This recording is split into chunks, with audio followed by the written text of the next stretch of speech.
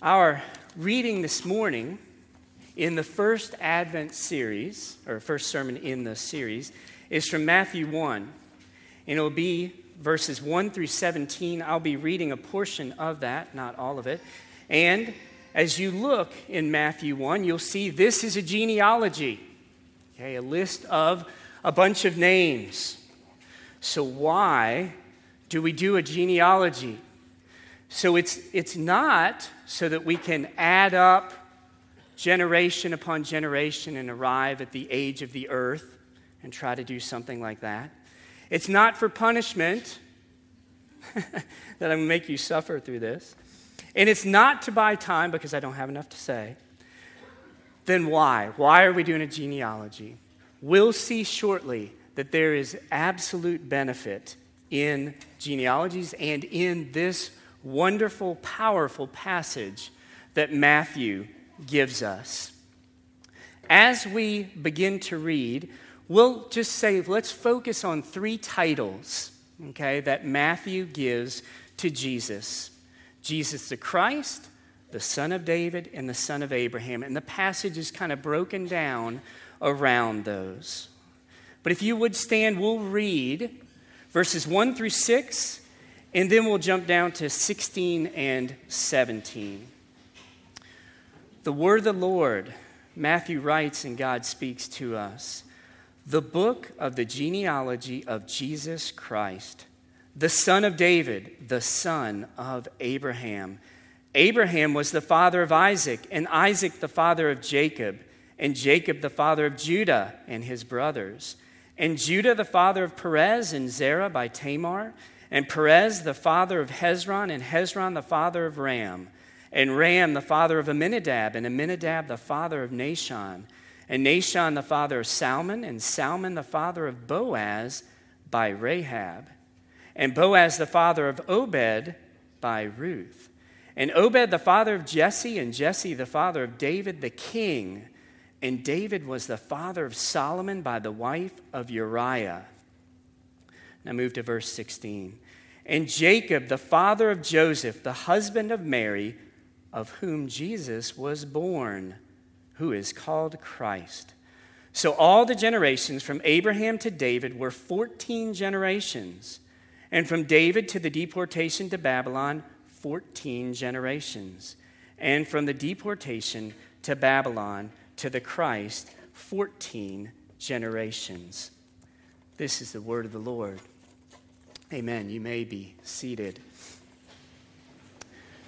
So as we look at this passage that helps us to identify the identity of Christ, we might think about how is it that you find your identity? It could be in looks, it could be in sports, it could be some other talent, it could be your job. As I thought about that, I had to confess that, right now my job outside of doing the church, helping with the church ministry here, I do have a job like a lot of the rest of you, is in technology. Didn't used to be that way, and my identity was so much wrapped up in my job. Donna and I had just been married, and this about 20-some years ago. We were living in Columbia, South Carolina. I was working for a company out in Sandy Run, South Carolina. And people would ask me, what do you do for your job? And I did not want to say. So I'd say, I work in a manufacturing plant. I said, well, what kind of manufacturing? I say, food manufacturing. So let's talk about something. What do you mean food manufacturing? I'd say, all right, you got me? Enough? We make sausage casings. The world would be a better place without our sausage casings. We don't even make the sausages. We make sausage casings, and that's what I do. And Donna's mom would say, the Lord's just keeping you humble. He said, you are right, and I've had enough of the humble pie. So my identity was so wrapped up in this getting a better job. For others, it might be job, but it might be something else that you seek to find your identity to or from. So much in the deep South, say in Mississippi and in Tennessee, often it's about who's your daddy? Who's your father? Who's your grandparents? What's your name? Do you have a marquee name? Because so often our family tree gives us our sense of identity. And your identity gives you your significance, and your significance gives you your mission, your purpose, your reason for living.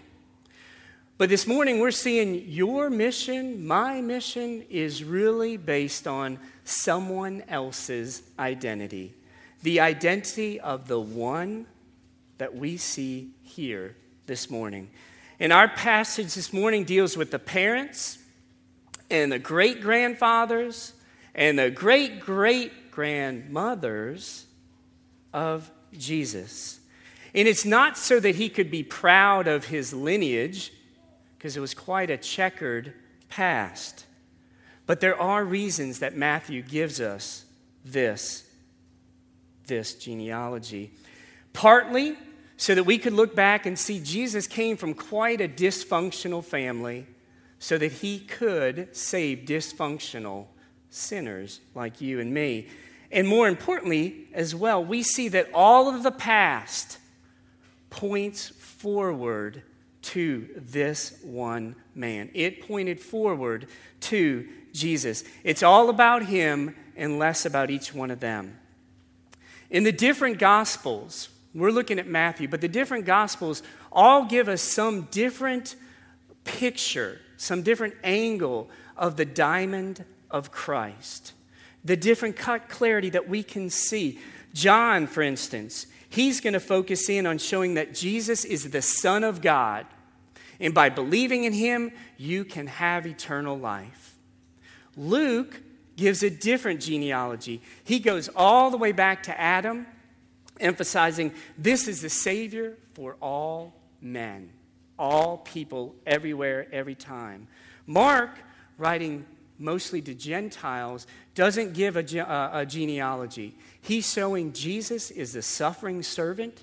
He's come to serve and not to be served.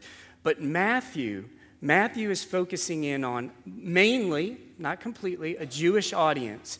And he wants to show them, you Jews who have put your faith in Christ, and you Jews who are considering putting your faith in Christ, this is the sovereign king, and he is worth it indeed. And so there is a powerful message for us to see this is the sovereign king come as an infant. And that picture, that look at that diamond is one that Matthew is going to give us here. So as we look at the passage, if you look at just the first couple words, starts off with the book of the genealogy. The book of the genealogy. In the Greek, Biblios Genesis, this goes back to, in Genesis, what we call the Septuagint, which was just the Greek translation of the Old Testament. In Genesis 2 and Genesis 5, it uses those same words. Why does Matthew do that? He is saying this is a restart. Not that everything was a failure before, but here is the second Adam. He's going to restart humanity, and he will do everything perfectly. This is the beginning of a new creation.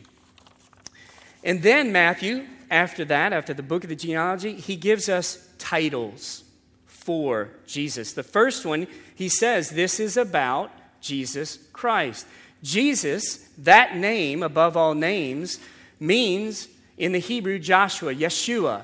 The Lord is salvation. The Lord is salvation.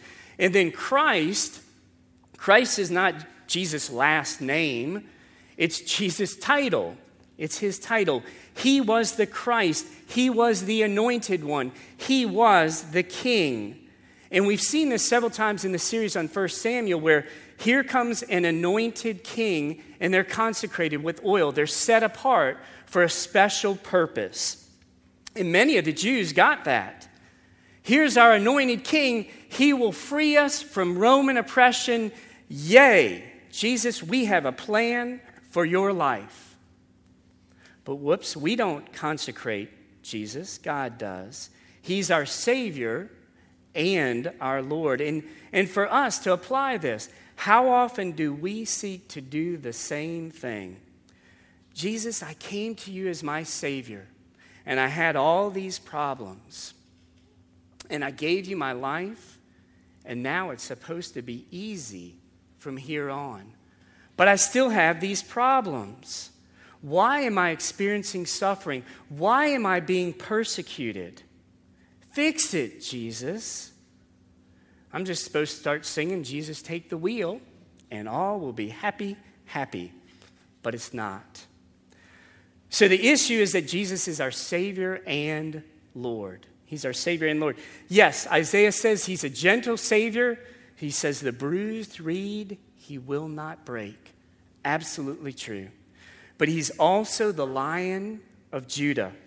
He's the Lion of Judah who requires complete obedience as our anointed king, and not the other way around, where we seek to get him to submit to us. We are not the center. We are not the center of history. We live here in the year 2016 years AD, Anno Domini, after the year of our Lord. That was the center of history. And though people now who don't like any kind of focus on Jesus whatsoever and can say, let's call this the Christian era. We'll call it CE and BCE and get rid of that reference to Christ in AD. We're still basing the years 2016 CE or whatever after the biggest event in history. Christ come to be with his people. The next title that Matthew gives us, Son of David and then Son of Abraham. But in the passage, as we go through the Son of Abraham, we'll look at that first because those are the verses that he gives us after that. The Son of Abraham, Matthew is pointing out that God saves by his sovereign grace. Focus on that grace. Matthew writes to Jews, but he wants people to realize that Jesus is also for all people. He is for the Gentiles as well. And if you remember when God called Abraham, Abraham was not a believer. He was not walking with God. God called him out of a pagan lifestyle, said, I will make you, and he gives him 3 blessings. One of those was, I will make you a blessing to all the families of the earth, to every family on the earth, and I'm going to accomplish a global purpose through you. And we see that in the lineage. That's what here before us. The names that are pointed out by Matthew is he's pointing out that this is coming from all peoples. We have Rahab, a Canaanite, Bathsheba, probably a Hittite, Ruth, a Moabite. This is a Savior for all people. He's giving grace in spite of Israel's sin and even because of their sin to some extent. Not many of us in here are Jews. There may be a few who are completed Jews. Likely our ancestors were years back worshipers of Zeus, Athena, Hermes, or some other dumb rock. And if God hadn't reached out to all the nations, we would be doing the same dumb thing. And as an application, you could think of this. Think of some club, some organization which you desperately wanted. I want to be in this. I want access into this club or organization. Could have been a treehouse club for the young folks, a sports team, a drama production, a play. You wanted to be in it. You want that honor society in college or that cool best job down the road. But lo and behold, you get it. You thought I said you weren't going to get it. It's Christmas. You get it. You get the gift. You're in the club. You get the job, whatever it might be. But what do you do when you get that gift?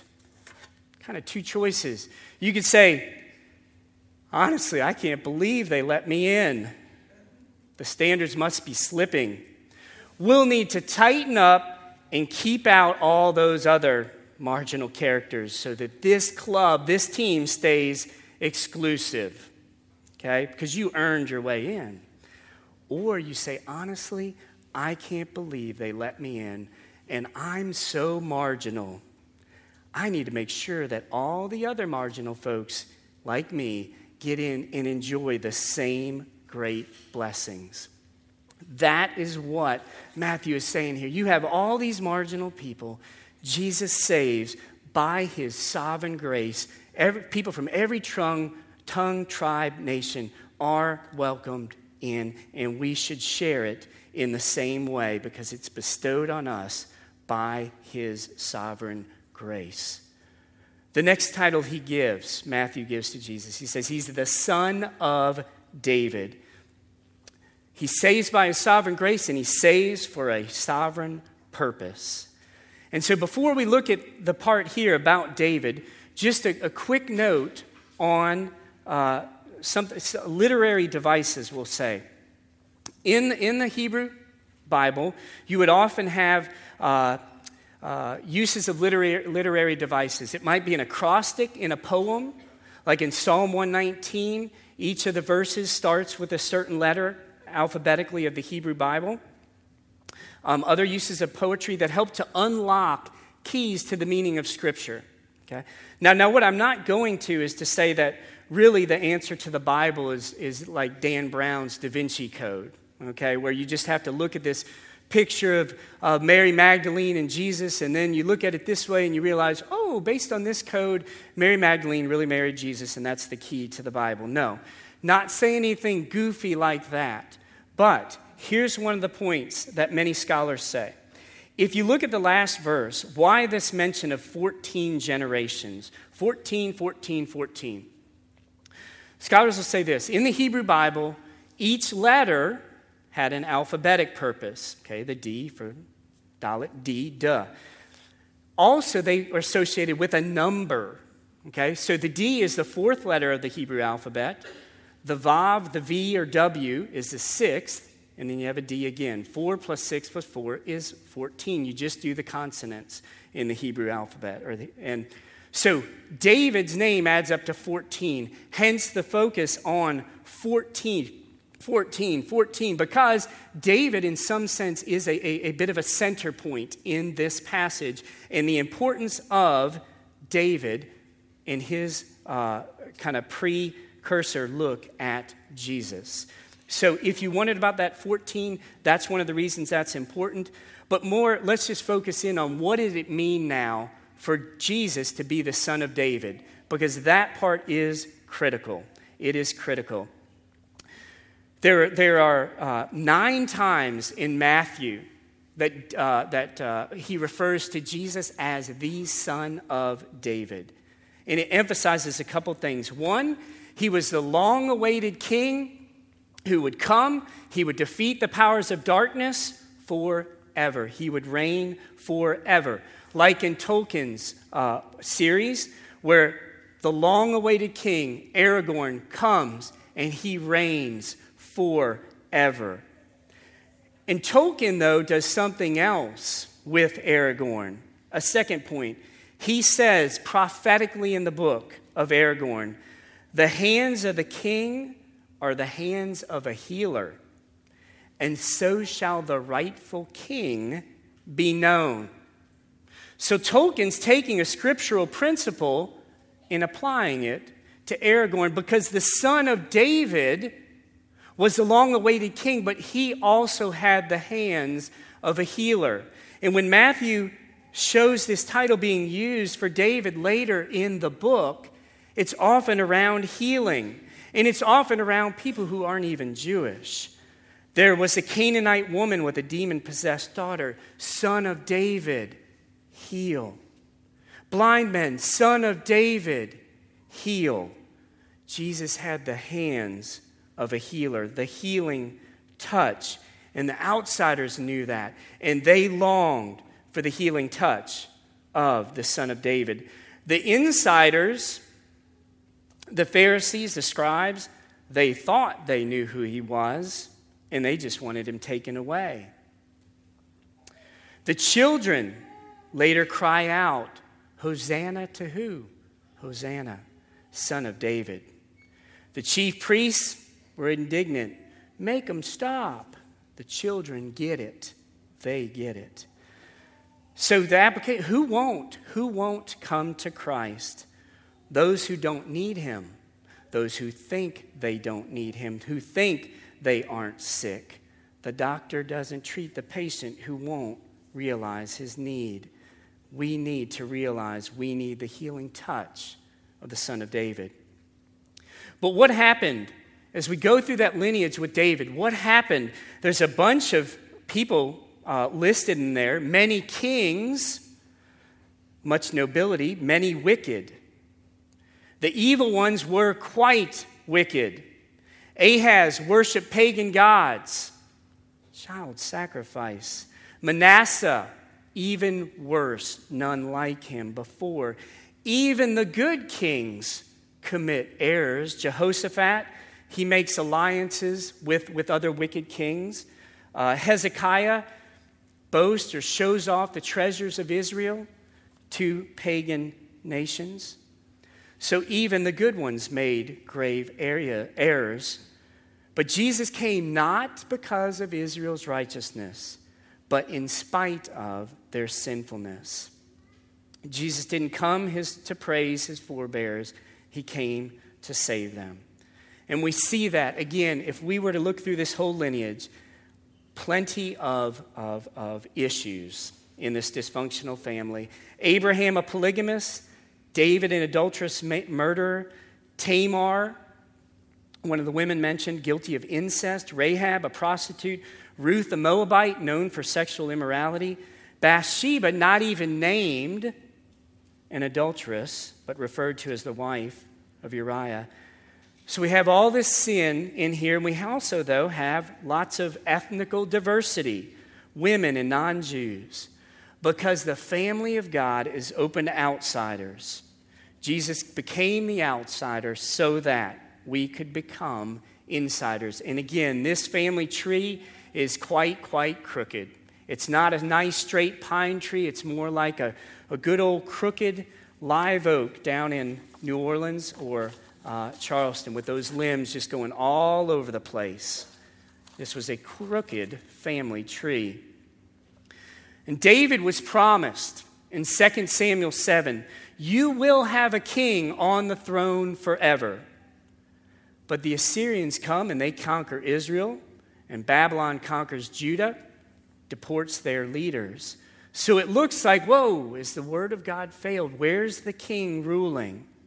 In exile, it looked like a failure. And that's the third section here, the list of the lineage going through the exile.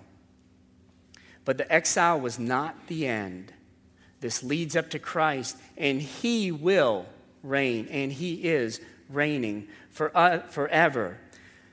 One thing also about Christ, he is not born in the same way as the others. If you look in the passage, say at the beginning, it says, Abraham was the father of Isaac, and Isaac the father of Jacob. But then when it gets to Jesus, it says this, and Jacob the father of Joseph, the husband of Mary, of whom Jesus was born. A different way that he is born, not the normal union of husband and wife. And Matthew gives us different language to emphasize this. This is the incarnation. This is the work of the Holy Spirit. This is not the normal union of husband and wife. Somehow in mystery, the Holy Spirit puts Jesus in the womb of Mary. This is different. And as Manton says, our Savior came in the incarnation in the nature of sinful men, but not with a sinful nature. He comes to be like us, but he does not have the sinful nature we have because the Holy Spirit takes care of that. And as Thomas Watson says, he was born of a virgin that we might be born of God. He took our flesh that he might give us his spirit. He lay in the manger that we might lie in paradise. So this passage about this historical fact of Jesus' birth, the virgin birth, it challenges just the postmodern idea of what is true for you, it's not necessarily true for me. He records Jesus' historical, objective fact for all.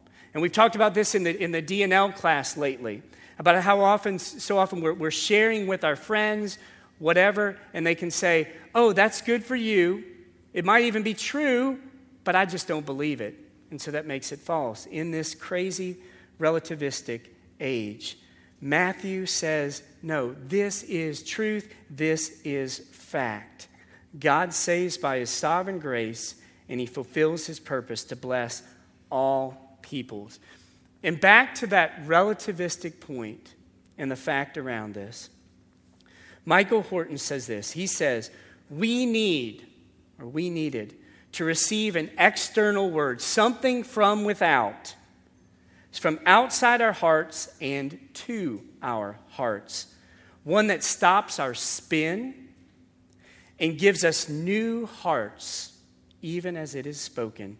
In other words, our hearts, in their deceitfulness, create spiritualities, therapies, programs that arise out of our natural knowledge, which we distort. Outside our hearts, and at the core of special revelation, is the surprising God known uniquely in his Son. In the incarnation, he comes. And that's why Horton says the gospel is scandalous and uses that word. Not because it's irrational, not because it's subjective, but because faith refuses to remain what he calls the Alcatraz of private opinion. It will not be shut up and imprisoned there in mere private opinion. The gospel is a scandal because of what it announces: a radical rescue operation for a radical problem. A radical rescue to address a radical problem. And as we consider the end here, at the end of the genealogy, there are other names, in some sense, that could be in here. I think of the writer, Matthew. He could have eventually included his name to some extent because he became a child of God. He became co-heir with Christ. Matthew, a cheat, a tax collector, hated by many. Jesus calls him. Jesus saves him. He throws a party. He realizes, I'm one of those marginal characters. If they're letting me in, I want others in with me. He throws a party. Who does he know? He just knows a bunch of reprobates, a bunch of losers come to the party, just the type that know later we need a Savior. So Matthew got it. He got the sovereign grace that's here in this incarnation. And he goes and lives with a purpose. And so for us, as we consider this, whether you're a believer for many years or considering, there is laid out for us essentially three choices. We can completely reject Christ, like King Herod, hate him, reject him. But Lewis says, a man can no more diminish God's glory by refusing to worship him than a lunatic can in his cell wall scribble darkness on the wall and blot out the sun. God will have his glory. So some could completely reject Christ. Or we can casually observe. There's the baby in the manger. Wait outside the inn. What are all those people in there? Oh, we'll just kind of watch and see. That's kind of interesting what they're doing, but we won't take part. Or thirdly, we unconditionally follow. We take the path of the daring disciple. Whether we say at our conversion, I give you Christ my all, I am yours, that's part of the daring disciple. But then years down the road, sometimes it may even get a bit harder. And we have to continually rely on Christ, to deny ourselves, take up our cross, and follow him day by day. The choices that we are led to through the incarnation of the Savior. Would you pray with me?